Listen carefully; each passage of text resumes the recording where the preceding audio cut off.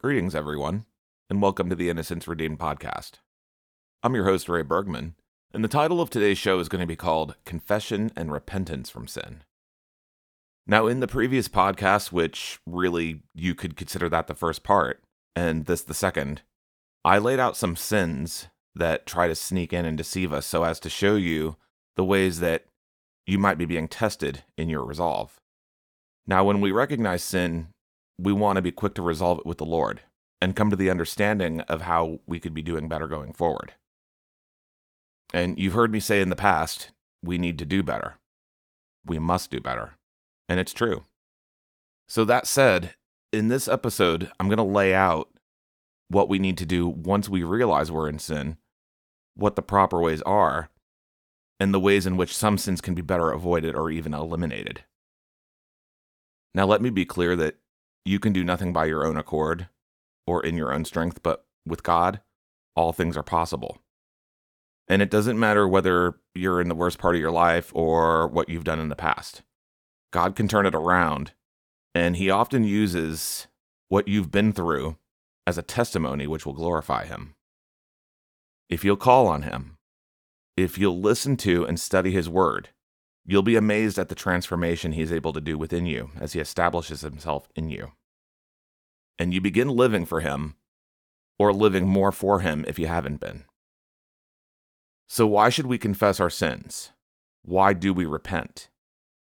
What does it show God when we do so? Well, it shows we're contrite.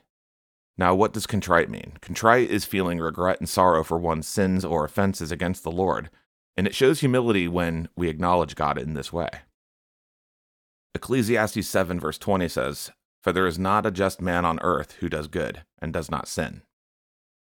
Romans 3 verses 10 through 18 say, "As it is written, there is none righteous, no, not one. There is none who understands, there is none who seeks after God. They have all turned aside. They have together become unprofitable. There is none who does good, no, not one. Their throat is an open tomb. With their tongues they have practiced deceit. The poison of venomous snakes is under their lips, whose mouth is full of cursing and bitterness. Their feet are swift to shed blood. Destruction and misery are in their ways. In the way of peace they have not known. There is no fear of God before their eyes." Now, when we look at 1 John chapter 1, verses 5 through 10, this is the message which we have heard from Him and declare to you, that God is light, and in Him is no darkness at all. If we say that we have fellowship with Him and walk in darkness, we lie and do not practice the truth. But if we walk in the light, as He is in the light, we have fellowship with one another, and the blood of Jesus Christ, His Son, cleanses us from all sin. If we say that we have no sin, we deceive ourselves, and the truth is not in us. If we confess our sins, He is faithful and just to forgive us our sins, and to cleanse us from all unrighteousness. If we say that we have not sinned, we make Him a liar, and His word is not in us. So what those verses essentially mean is that when we are under the impression we don't sin, or we think we don't sin, that's walking in an element of pride, and we're calling God a liar. We're demonstrating His truth is not in us, and there's no fear of retribution if we continue to sin. God already knows what we've done before we confess it. He just wants us to confess the sin and do better.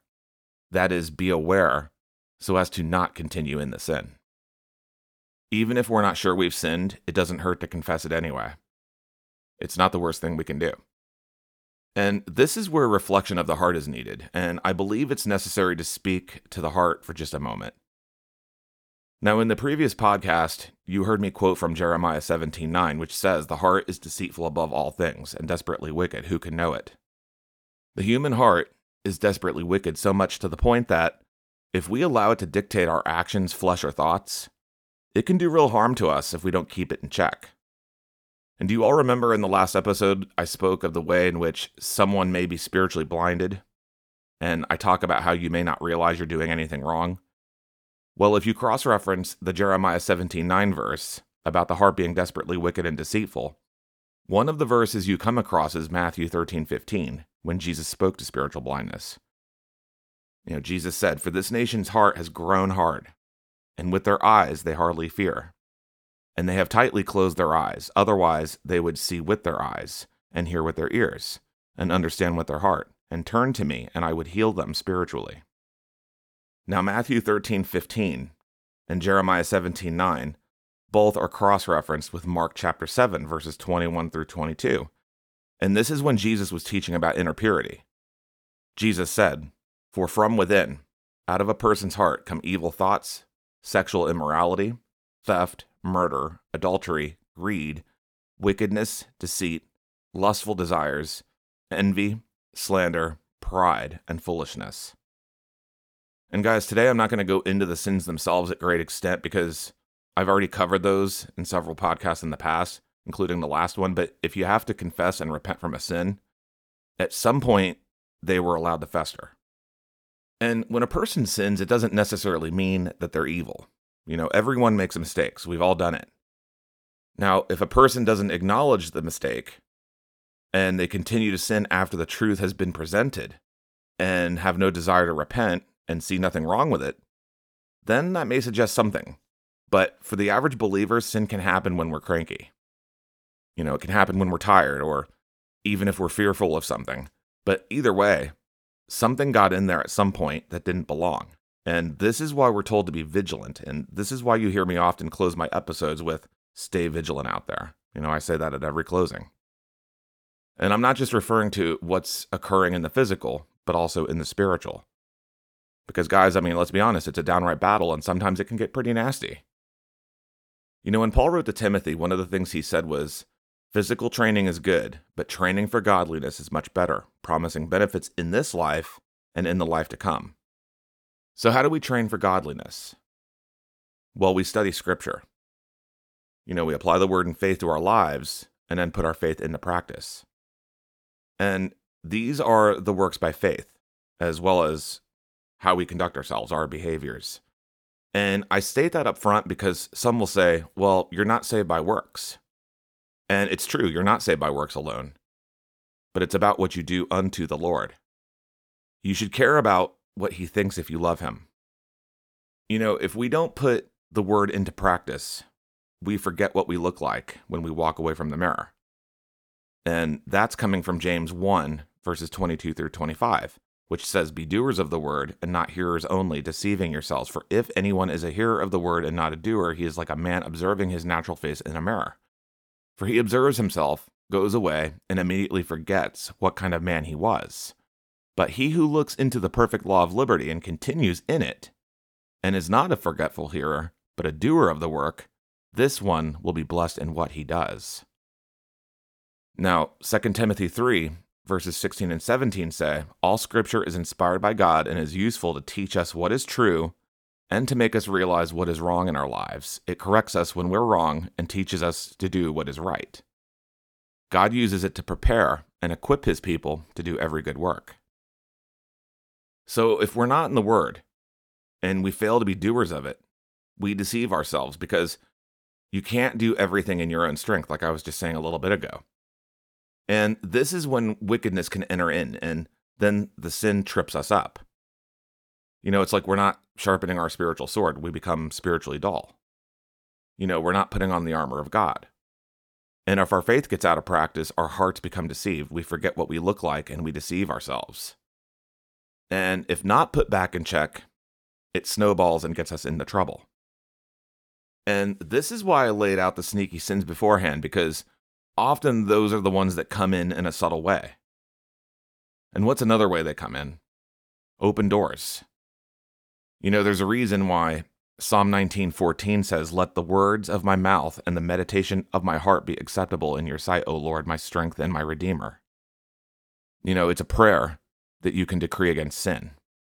Sinful actions come from the heart and by giving in to temptations. James chapter 1, verses 14 through 15 say, "Temptation comes from our own desires, which entice us and drag us away. These desires give birth to sinful actions, and when sin is allowed to grow, it gives birth to death." I'm going to share a dream I had and only post it up on the blog just before the release of this podcast. I had this dream a while ago, but I didn't really have a way to put it into its own separate podcast, so this was the perfect opportunity to share it with you guys, and I nicknamed this Open Windows. So the best way to illustrate this dream was that I was in a home with open windows.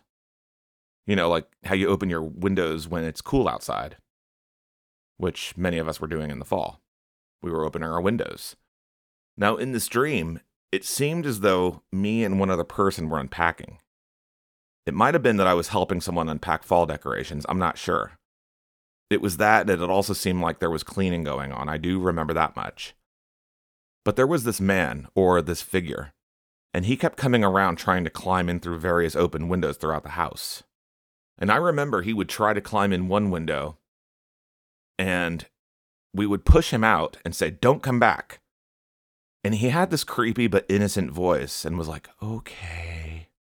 And then immediately after, he would find another open window and do the same thing again. And we would tell him the same thing again. "All right." You know. And then he'd go to another window. And I think this happened at least 2 or 3 times before I grabbed something like a poker from the fireplace and hit him or stabbed him. I can't remember exactly, but I do recall that immediately after we went around and closed all the other windows. And that was pretty much the end of the dream. And so what I believe this dream illustrated was open doors that give birth to sin and getting our spiritual houses in order. So what did the unpacking and cleaning signify? I believe it meant stripping off any weight slowing us down spiritually, such as any sin in our hearts by way of reflection. You know, spiritual housekeeping. And this reminds me of when Jesus spoke of the returning of an unclean spirit in Matthew 12, verses 43 through 45. Starting in verse 43, Jesus said, "When an unclean spirit goes out of a person, it passes through waterless places, seeking rest, but finds none. Then it says, 'I will return to my house from which I came.' And when it comes, it finds the house empty, swept and put in order. Then it goes and brings with it 7 other spirits more evil than itself. And they enter and dwell there, and the last state of that person is worse than the first. So also will it be with this evil generation." And guys, that's kind of scary when you stop and think about it, because once you let in that unclean spirit, it's much more difficult to rid yourself of it. 2 Peter 2, verse 20 says, "If indeed they have escaped the corruption of the world through the knowledge of our Lord and Savior Jesus Christ, only to be entangled and overcome by it again, their final condition is worse than it was at first." And so that's why talking about this, guys, is so important, because let's be honest, nobody wants to talk about sin. Nobody likes having it pointed out to them what they do wrong. None of us do. But we have to face these things if we want to address them. You don't want to be sweeping things under the rug that you're doing wrong, and then someone steps on it and it flies out from all sides. You want to make sure that you're understanding what's right and wrong and trying to walk with the Lord as best as you can and as close as you can. Ephesians 4:27 even says, "Do not give the devil a foothold." And there's a reason why the word says turn from youthful lusts. 1 Corinthians 6:18 says, "Flee from sexual immorality. Every other sin a man can commit is outside his body, but he who sins sexually sins against his own body." And guys, sins of the flesh aren't limited to just being sexual in nature. Gluttony is another, because it defiles the temple, and it can become an idol if we're constantly turning to it for comfort. Many of us have had days where we comfort eat or overeat, often because we're sad about something or we're nervous. And there's a reason the word says don't get drunk on wine. If abused, it can be a form of gluttony. And honestly, alcohol, if possible, it should be abstained from altogether. There's a reason that they call it spirits. Because they are. Years back when I was off from work on the weekends, and sometimes on hump day, that being a Wednesday, I like to have my drinks. And when I returned to the Lord, I remember I was in prayer one day and I asked him what he wanted me to give up first where sin was concerned. I asked in prayer, "Lord, what do you want me to repent from?" And I remember hearing specifically drinking.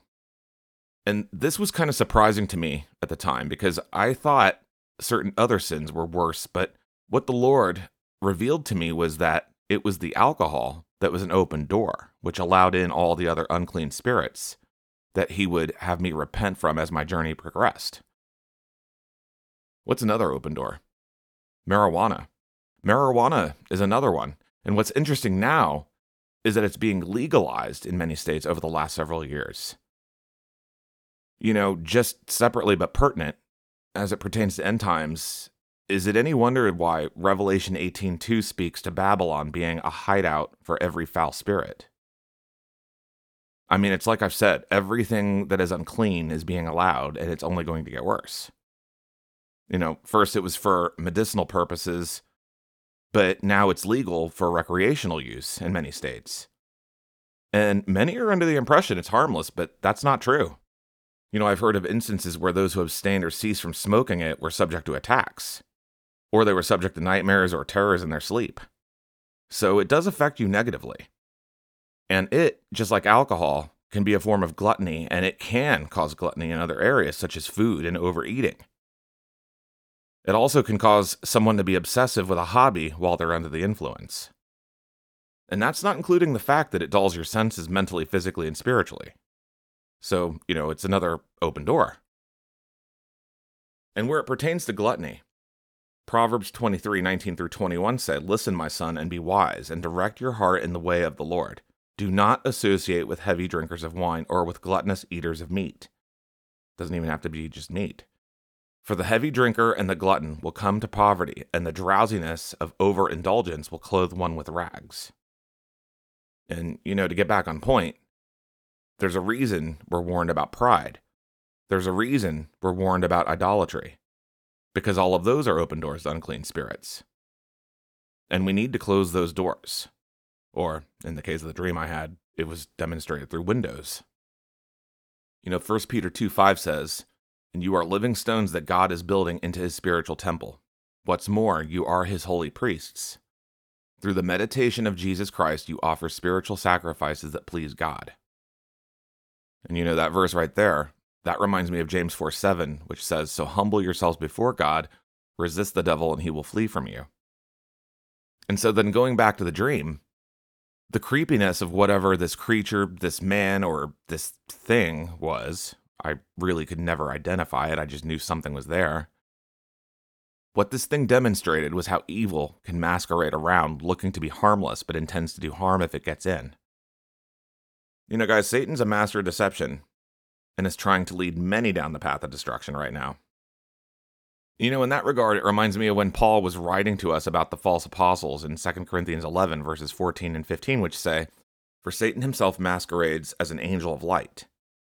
It is not surprising then if his servants also masquerade as servants of righteousness. Their end will be what their actions deserve." Many are deceived by letting in these spirits, by letting in the enemy, by letting in Satan or his demonic spirits, and they don't even realize it. So they're fooling themselves, and then they don't think they're sinning. And so going back to the dream I had, I believe hitting this thing was the rebuke, and then closing the open doors. Or, in the case of the dream, open windows. Why would you be trying to climb in a window in the first place? Why would a stranger be trying to climb in the first place? Think about it. And it reminds me too of what a thief would do. That is, try to climb in through a window to steal something or murder someone. And that's actually what Satan's trying to do. He's trying to steal your soul. And not even just as a thief, but then there's the issue of the way it sounded, like, okay, as in like, I'm not harmful. Come on, just do this one thing. Just do this one thing. It's okay. It's okay. That's exactly how the enemy masquerades around, like an angel of light, trying to fool many. Like, oh, well, it's not harm. What's wrong with this? What's wrong with that? But it is. It's spiritually damaging. Remember, Jesus said, quoting John 10:10, "The thief comes only to steal, kill, and destroy. I have come that they may have life and have it to the full." We have to guard against allowing the thief to come in and steal, kill, and destroy. In other words, we need to take every evil thought and temptation and surrender it to God in obedience. We destroy arguments and every lofty opinion raised against the knowledge of God, and take every thought captive to obey Christ. And going back to 2 Timothy 3, if you look at verses 1-5, Paul was speaking to Timothy about sin in the last days. He said, "You should know this, Timothy, that in the last days there will be very difficult times, for people will love only themselves and their money. They will be boastful, proud, scoffing at God, disobedient to their parents, and ungrateful. They will consider nothing sacred. They will be unloving and unforgiving. They will slander others and have no self-control. They will be cruel and hate what is good. They will betray their friends, be reckless, be puffed up with pride, and love pleasure rather than God. They will act religious, but they will reject the power that could make them godly. Stay away from people like that. So, these very sins were some of which I was speaking to in the last episode, in addition to verses 21 and 22 out of Mark chapter 7 earlier. One sin can have the capacity to lead to the next if we're not careful. And this is what I'm getting at with the issue of the open doors and the heart being deceived, a spiritual blindness. And then it's one open door after another, which leads to a spiritual death. Proverbs 4:23 says, "Keep thy heart with all diligence, for out of it are the issues of life." It determines the course of your life. And sometimes a believer does something, whether knowingly or unknowingly, and we have to remember that God repays accordingly. Romans 2 verse 6 says, "God will repay each one according to his deeds." Job 34:11 says, "For according to a man's deeds he repays him. According to a man's ways he brings consequences." Job 34:25 says, "Therefore he recognizes their deeds. He overthrows them in the night, and they are crushed." It has to be understood for each of us in our behaviors who and what we're a reflection of, darkness or light, good or evil. Is our behavior representative of the Lord, or is it representative of his enemy, Satan? This is why I spoke on the spiritual blindness and the deceitful heart when I quoted from James 1 earlier. Because it's so easy to be deceived and then participate in more ungodliness.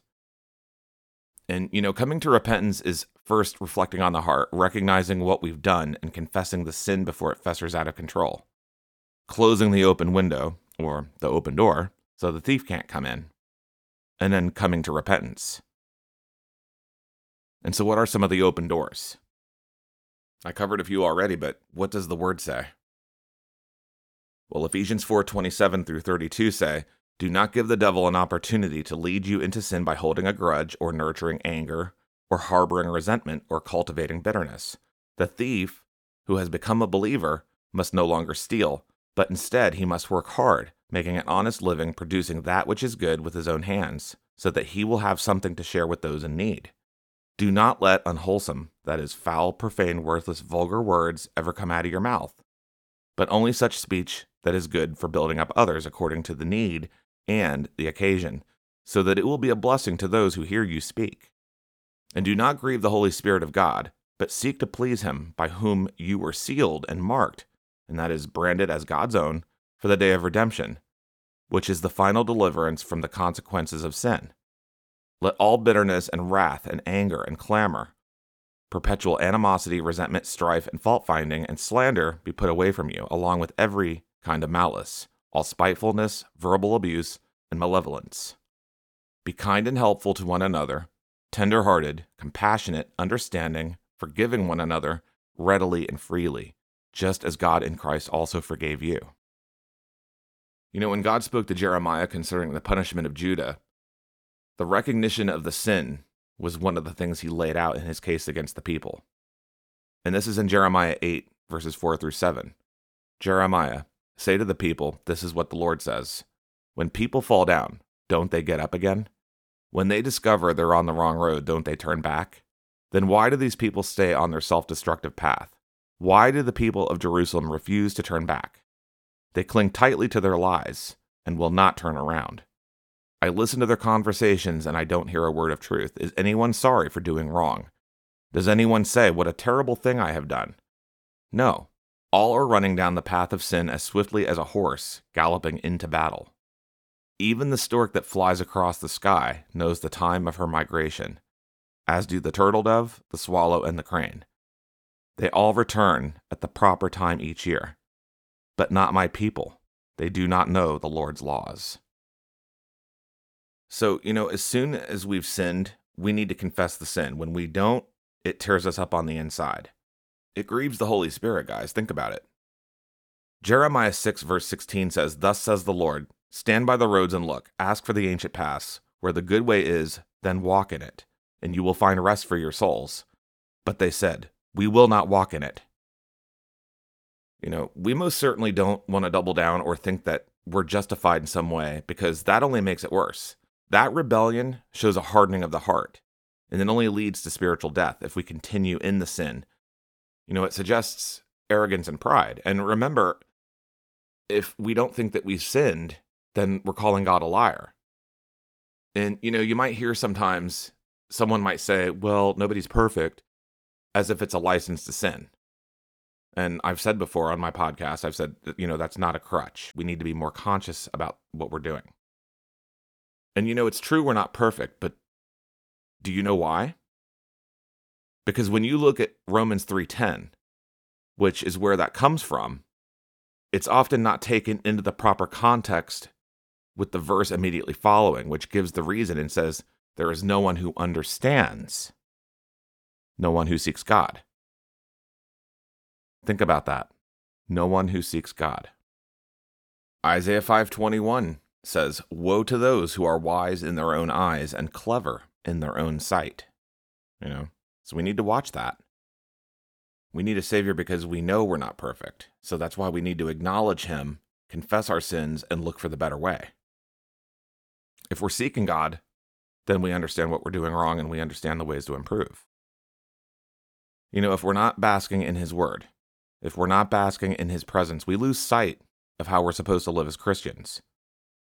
Jesus said, quoting Luke 11:28, "Blessed, rather, are those who hear the word of God and keep it." That falls right in line with what I was saying earlier about being a doer of the word and not a hearer only. For if we only hear it and then walk away from the spiritual mirror, we forget who we are, and we begin to lose our salt, which then breeds much more sin, which, if left unchecked long enough, can lead us to a reprobate mind concerning the faith. We really need to be watchful of this, especially in the last days that we're living in. So, to get on to confession of sin, Leviticus 5, verse 5, "If someone incurs guilt in one of these ways, he must confess the sin he has committed." Proverbs 28, verse 13, "He who conceals his sins will not prosper, but whoever confesses and renounces them will find mercy." Psalm 32, verses 2 through 5, "Blessed is the man to whom the Lord does not impute wickedness, and in whose spirit there is no deceit. When I kept my silence, my bones became brittle from my groaning all day long. For day and night your hand was heavy upon me, my strength was drained as in the summer heat. Then I acknowledged my sin to you and did not hide my iniquity. I said, I will confess my transgressions to the Lord, and you forgave the guilt of my sin." Daniel 9, verse 5, "We have sinned and committed wrong, and we have behaved wickedly, and have rebelled, turning away from your commandments and ordinances." So that's the acknowledgement. But when you confess your sin to the Lord, you always want to make sure that you specifically confess what you did wrong. It's not just, I sinned, please forgive me. No, it's like, no, what did you actually do wrong? Confess it to Him. He sees it anyway, so you may as well. Go into your prayer area and close the door behind you, when you do your prayers, and you just confess it to Him. And you don't even have to wait until you do formal prayer. You can confess it to Him when you're just talking to Him.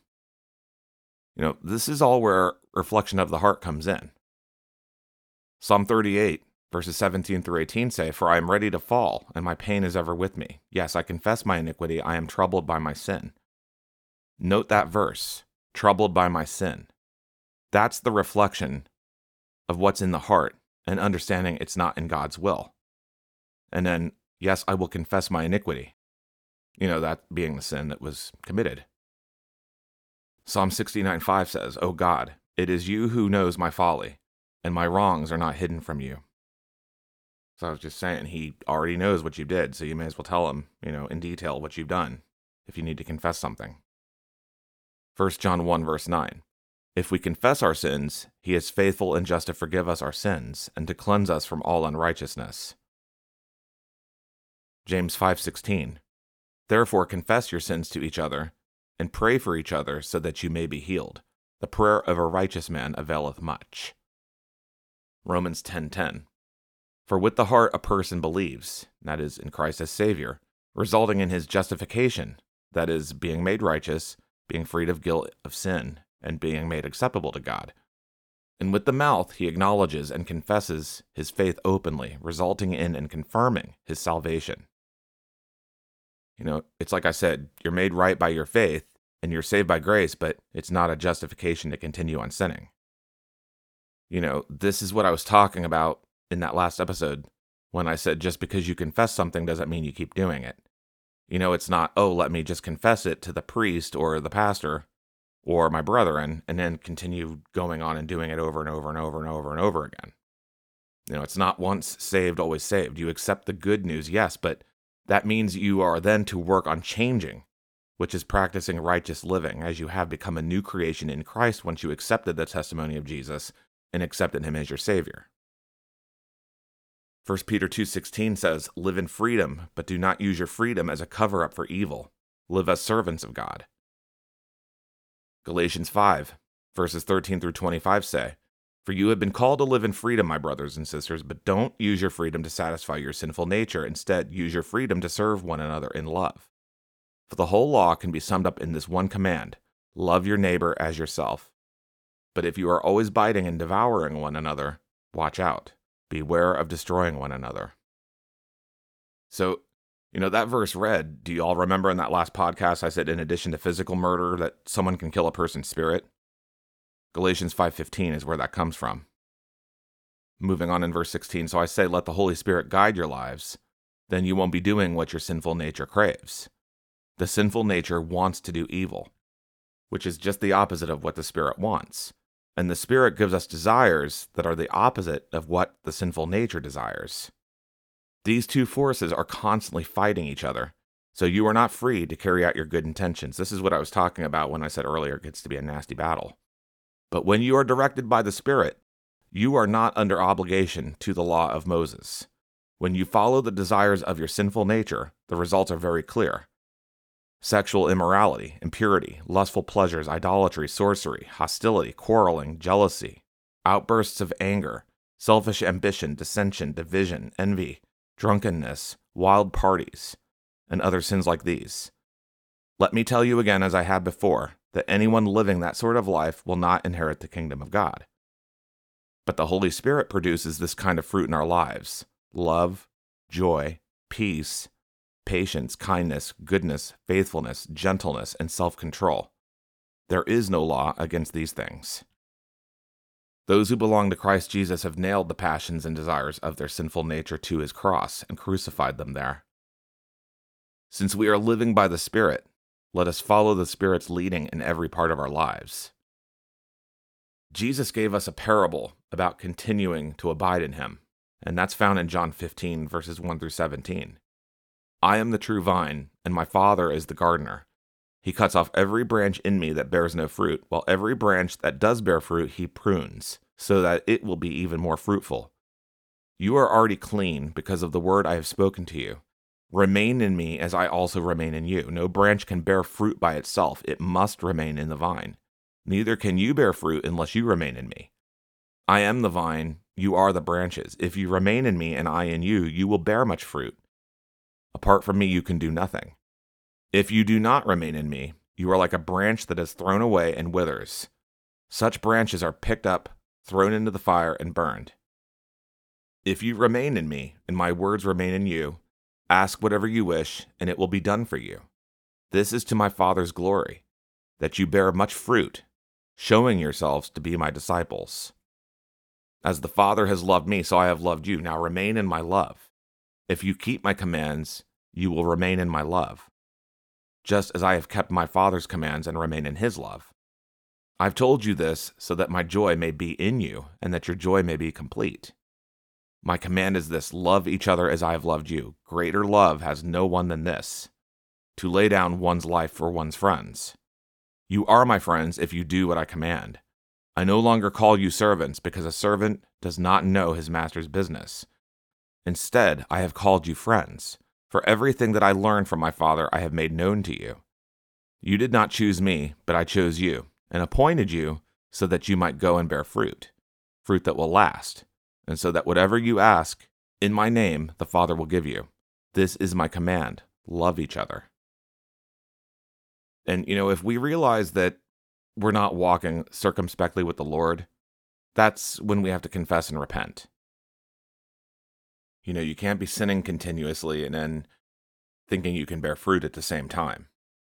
Romans 6:20 says, "For when you were slaves to sin, you were free of obligation to righteousness." Remember, we can't serve two masters. You're going to be enslaved to one and hate the other. And it's the same with sin. If you love the Lord, you're not going to be wanting to sin. He's supposed to be establishing within us. Remember, too, that 1 Peter 4:8 says, "Above all things, have fervent charity among yourselves, for charity shall cover a multitude of sins." If we realize that we're not walking circumspectly with the Lord, that's when we confess and repent. And now that I've gone over some of the verses about confession of the sins, what's the correct way, and what is the act of repentance? The definition of repentance is to turn or renounce that which is wicked. It's to do an about-face, to turn from evil. It's a reflection of one's actions and feeling sincere remorse or regret for past wrongs. It's then accompanied by a commitment to change for the better.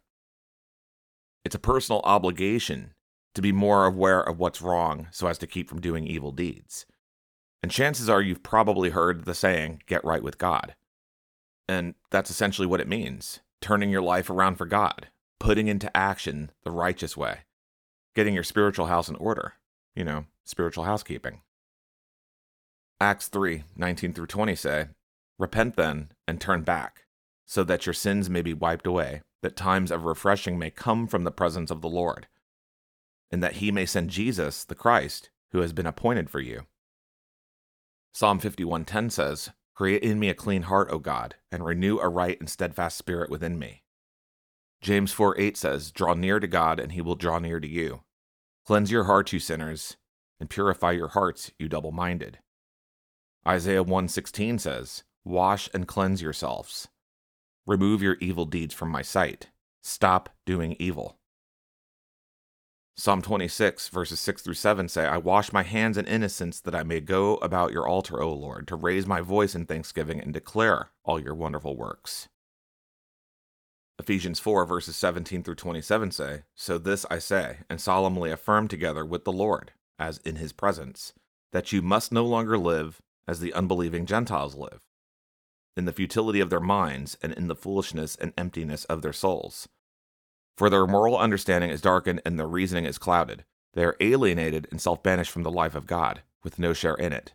This is because of the willful ignorance and spiritual blindness that is deep-seated within them, because of the hardness and insensitivity of the heart. And they," that is, the ungodly in their spiritual apathy, "have become callous and unfeeling, have given themselves over as prey to an unbridled sensuality, eagerly craving the practice of every kind of impurity that their desires may demand. But you did not learn Christ in this way. In fact, you have really heard him and have been taught by him, just as truth in Jesus, that is revealed in his life and personified in him. That regarding your previous way of life, you put off your old self, and that is completely discarding your former nature, which is being corrupted through deceitful desires, and be continually renewed in the spirit of your mind, having a fresh, untarnished mental and spiritual attitude, and put on the new self, that is the regenerated and renewed nature, created in God's image, godlike, in the righteousness and holiness of the truth. And that is living in a way that expresses to God your gratitude for your salvation. Therefore, rejecting all falsehood, whether lying, defrauding, telling half-truths, spreading rumors, any such as these. Speak truth, each one with his neighbor, for we are all parts of one another, and we are all parts of the body of Christ. Be angry at sin, at immorality, at injustice, at ungodly behavior, yet do not sin. Do not let your anger cause you to shame, nor allow it to last until the sun goes down. And do not give the devil an opportunity to lead you into sin by holding a grudge, or nurturing anger, or harboring resentment, or cultivating bitterness. Proverbs 4:5 says, Get skillful in godly wisdom, acquire understanding, actively seek spiritual discernment, mature comprehension, and logical interpretation. Do not forget nor turn away from the words of my mouth. In other words, don't forget what you look like. John 1:1, in the beginning was the Word, and the Word was with God, and the Word was God. Store the Word in your heart, which is God, and be a doer of it, not a hearer only. Many wonder why they come under judgment or why everything is going downhill the way it is. They seek understanding for these things even as they're happening. And what they don't understand is that it's the evil in this fallen world. It's the weight of the sin. But it's like I said in the beginning, how often do each of us stop to reflect what's truly in our hearts and turn from what's wrong? 2 Chronicles 7:14 says, "If my people, which are called by my name, shall humble themselves and pray and seek my face and turn from their wicked ways, then I will hear from heaven and will forgive their sin and will heal their land." Note God says, my people. If my people, which are called by my name. If his people are not repenting, if they're not humble, how can he continue to bless the land? He can bless individuals doing his will, as God is capable of doing that while holding others under judgment. But as a whole, he's pointing out the evil, and that evil brings a curse if there's no remorse nor repentance. Think about when Jonah went to warn Nineveh. Does anyone remember what happened? We read about this in Jonah chapter 3, verses 6 through 10. The word reached the king of Nineveh, and he arose from his throne, removed his robe, covered himself with sackcloth, and sat in ashes. And he issued a proclamation and published through Nineveh, by the decree of the king and his nobles, let neither man nor beast, herd nor flock, taste anything, let them not feed or drink water. So, in other words, he basically declared a fast. But let man and beast be covered with sackcloth, and let them call out mightily to God. Let everyone turn from his evil way, and from the violence that is in his hands. Who knows? God may turn and relent and turn from his fierce anger so that we may not perish. When God saw what they did, how they turned from their evil way, God relented of the disaster that he had said he would do to them, and he did not do it. And that's honestly what America needs to do. It's what our allies need to do. The evil has permeated because it's been allowed, and the stench of the sins have reached heaven. She's drunk on blood and staggering, and much of her people are joining in on the party. As such, she's falling under a curse. And really, it's not even just America, but the sins of the whole world, because the same evil has permeated everywhere in one way or another. One such verse that warns of this curse is Isaiah 24, verse 6. Therefore, a curse has consumed the earth, and its inhabitants must bear the guilt. The earth's dwellers have been burned, and only a few survive. And then further, we look at the curses laid out in Deuteronomy 28, verses 15 through 20, which says, "But if you refuse to listen to the Lord your God, and do not obey all the commands and decrees I'm giving you today, all these curses will come and overwhelm you." So, before I continue, God warned us ahead of time what those consequences would be. And the mistake many make is that they somehow believe the Old Testament no longer applies, and that's just simply not true. When you go on in Deuteronomy 28, it lays out the curses. And we see a lot of those happening now. They've been going on for a while.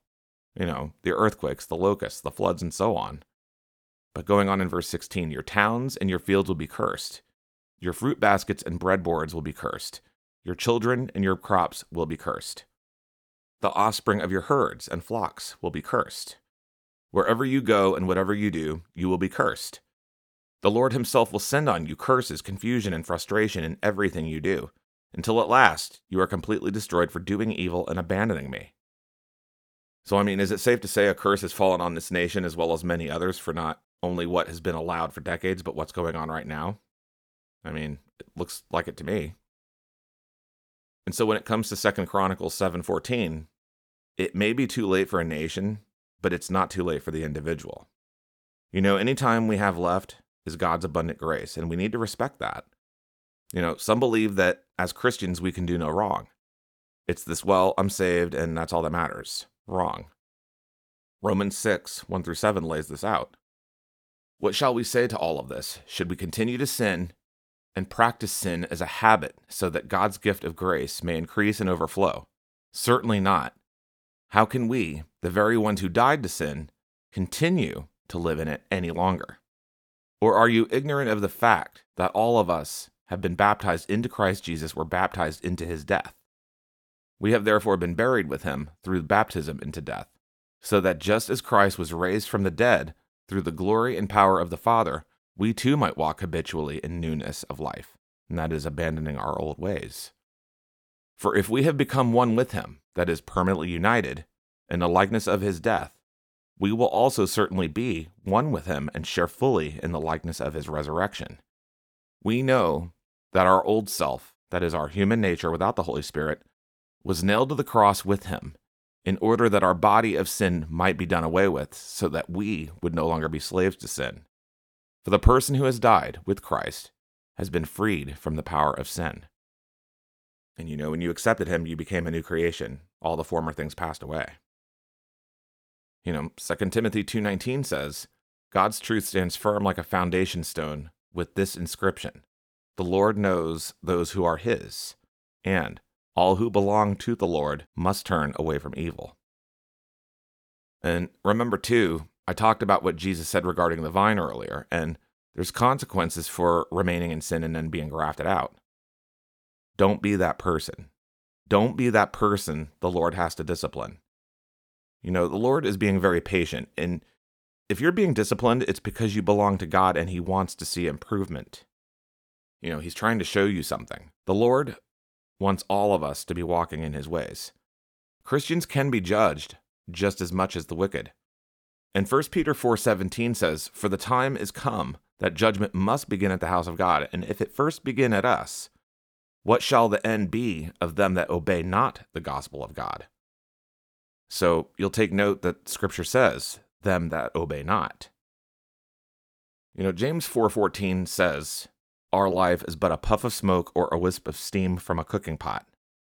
2 Peter 3:8 says not to forget that with the Lord a day is like 1,000 years, and 1,000 years are like a day. A friend of mine made a good point recently, and he said, if we stop to think about it, that would mean our lives are like 0.0002 seconds, if even that. Even 1 Chronicles 29:15 says, We are here for only a moment, visitors and strangers in the land as our ancestors were before us. Our days on earth are like a passing shadow, gone so soon without a trace.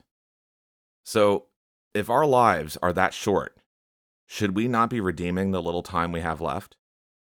According to Ephesians chapter 5, verses 15 and 16, we should, which says, Pay careful attention then to how you walk, not as unwise, but as wise, redeeming the time, because the days are evil.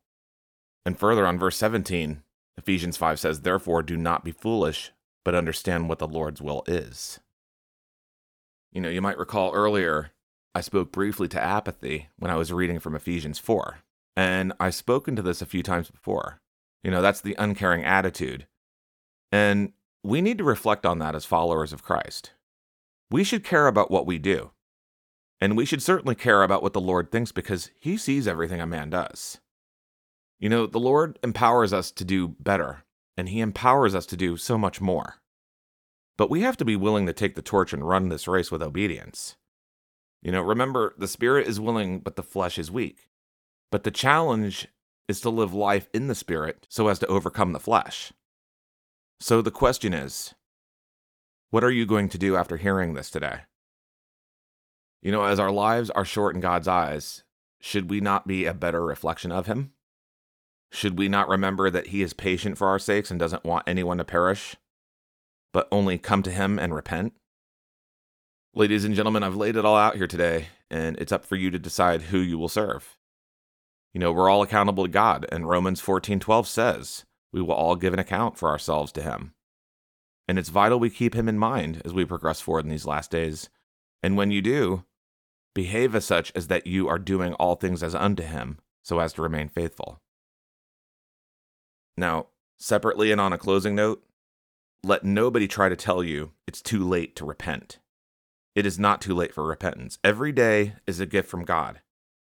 And as long as you're still drawing breath from the air our Heavenly Father has provided, you are still being extended that grace. Don't pass it up. Don't miss the chance. Don't make the wrong choice. That's all I have for you right now. May our Lord Jesus bless you. I thank you for listening.